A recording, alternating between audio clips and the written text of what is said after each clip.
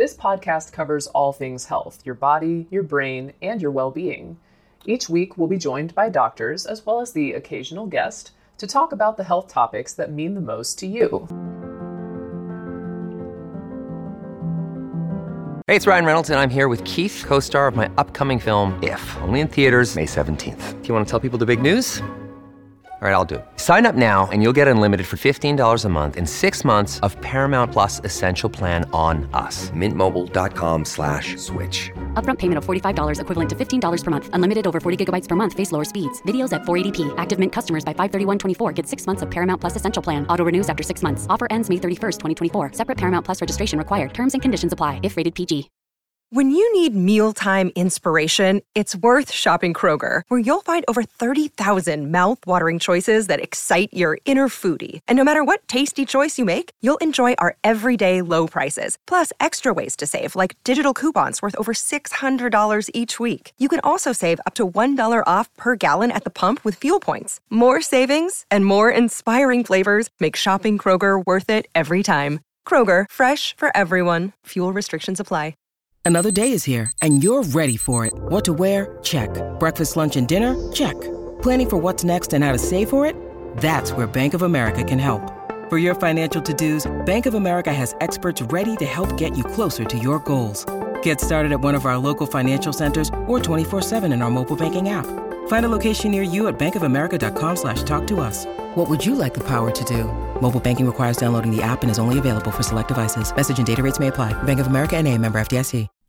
Being aware of one's own thoughts, emotions, motivations, behaviors, strengths, and weaknesses, among other aspects of the self, is known as mindfulness. This self-awareness that can be found through mindfulness allows us to intentionally manage aspects of the self which can lead to heightened peace and happiness. The good news is that people can learn, practice, and cultivate self-awareness to set goals, change behaviors, and manage emotions.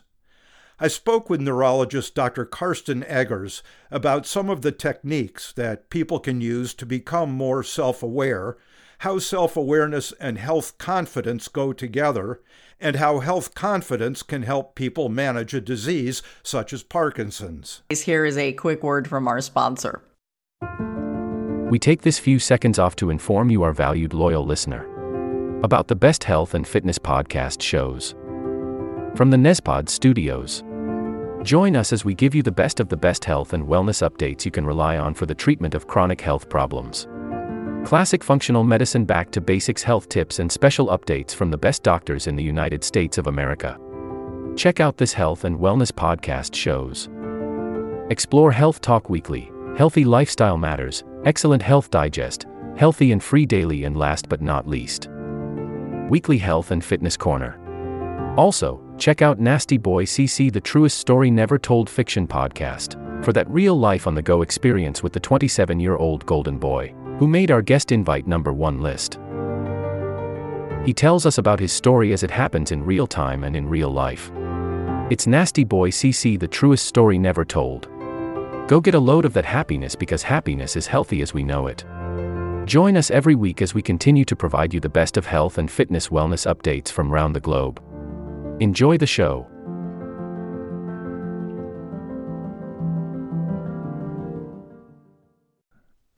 First of all, what is self-awareness as it pertains to Parkinson's or any disease, and why would that be important? I think self-awareness is something which is crucial for everyday's life of every person, but especially in Parkinson's, as you have to be aware of your body, of yourself. This has an impact of a better understanding of the disease signs and symptoms.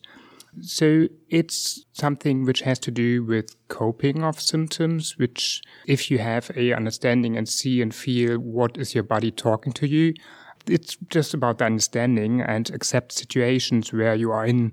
And lastly, you can develop better self-management strategies once you realize and recognize what your body is telling you.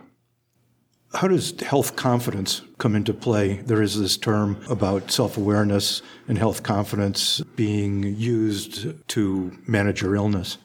I think health confidence is something which can give you back control about your body. If you are in a specific situation, you have a better control what your body is telling you in a specific moment. And on the long term, you have a better idea how to cope with symptoms.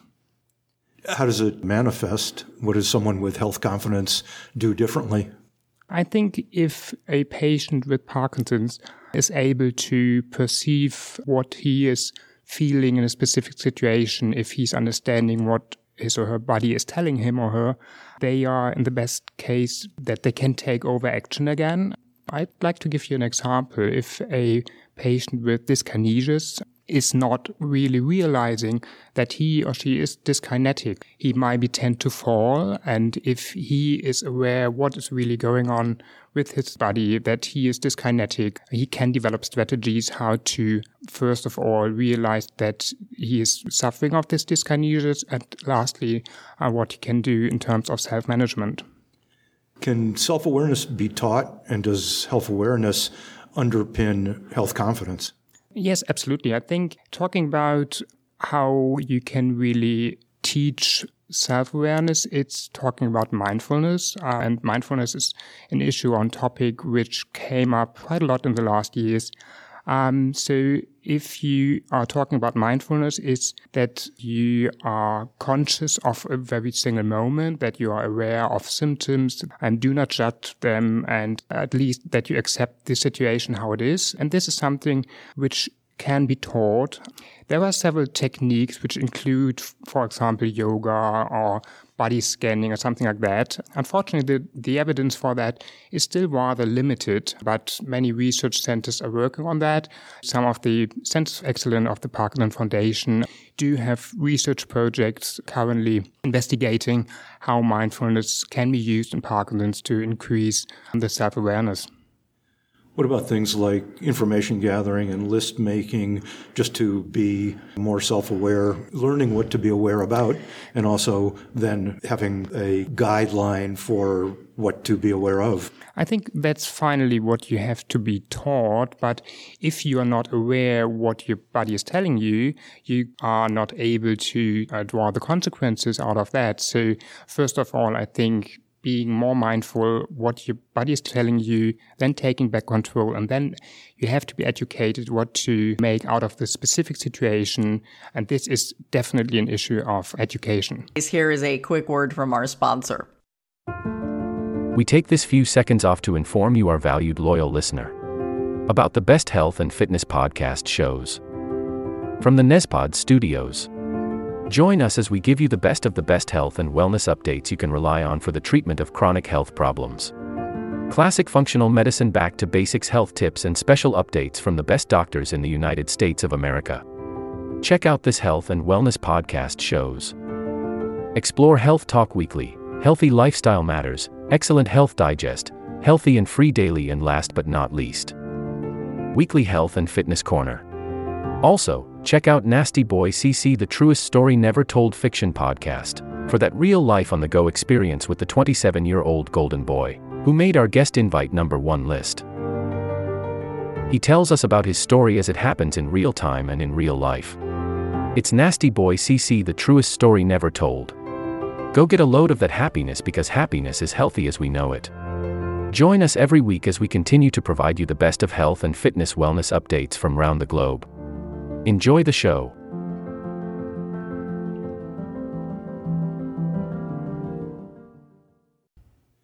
There's one thing to be self-aware. There's another aspect of how do you remediate the problem once you're aware of it.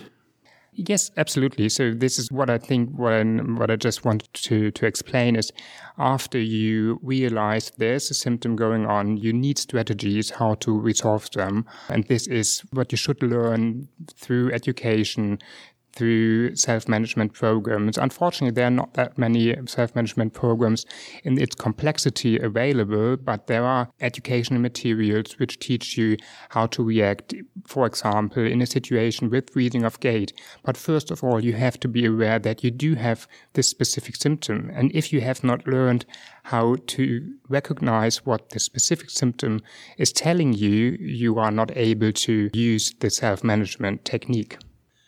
It sounds like it may be worthwhile looking beyond what Parkinson's Foundation and other organizations provide that specifically deal with Parkinson's and just find more mind-body kind of programs out in the community. Actually, yes, we at Philipps University are working on that because I think you can't use just these general programs because they have not been adopted to Parkinson's patients. For example, you can't use all the specific yoga settings because, for example, we use yoga sitting on a chair, which is definitely different from many of popular yoga classes. And so you have to adopt it both to the patients and to the individual signs and symptoms of the patients. So yes, it makes sense to look for more general techniques, but you have to adopt them Parkinson specifically. Mm. We've been talking about self-awareness to set goals and change behavior. Can it also be applied to the body itself, body mechanics, how you move and how to relieve pain? So far, we know that if you are aware of your symptoms and if you're mindful, it can reduce both stress and anxiety. And as we know that many of the symptoms exacerbate or worsen in a situation which is stressful. It's more a kind of indirect effect, but as far as I know, it's not possible that you have a direct connection through mindfulness towards the symptoms. So it's more or less, what I said, indirect effect. Is there value in the caregiver or care partner participating in these sorts of things to some extent? Absolutely. So first of all, I think the patient has to be aware of its symptoms, but especially for communication, it's crucial that the caregivers are aware that the symptom perceivement of the patient is completely different. So there's the subjective perceivement and the objective perceivement of both caregivers or professionals. And it's something that caregivers have to learn, that in terms of communication, it might be necessary that patients have to be educated and told about impaired self-awareness. And this is something which I would like to stress, yes. What else is important to add or helpful? I think that this is a rather new field of research. I'm very happy that many of the research centers within the Centers of Excellence are working on that. Yes, I'm very delighted that this has found broader research interest. Are you doing research in this area? Yes, we are doing quite a lot of that. So we have developed a specific scale to measure impaired self-awareness of motor symptoms. Currently, we are working on impaired self-awareness of cognitive symptoms. For example, patients with mild cognitive impairment do not see how they are cognitively impaired. And we are working on imaging these networks within the brain through MRI or PET techniques. So yes, there's a broad field coming up. This year, for example, there's actually a mindfulness conference which we are participating, which is just trying to establish the connection between neuroscience and mindfulness. So there's a lot of going on, and we are doing some research as well, yes. How do you compare what the patient is self-aware of with the reality? Do you ask the caregiver or do you do objective testing if they have a good picture of themselves? In terms of motor symptoms, we do video recording, and then we do have the subjective perceivement of symptoms. So patients do tell us, do they have a specific symptom asked for? And we do have the objective rating of a rater.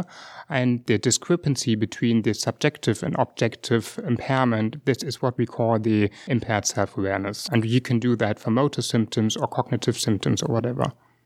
Is there a take-home message for people who may want to develop self-awareness? I think, first of all, you have to use the basic techniques of mindfulness. So just get a better feeling for your body. Be conscious what your body is telling you.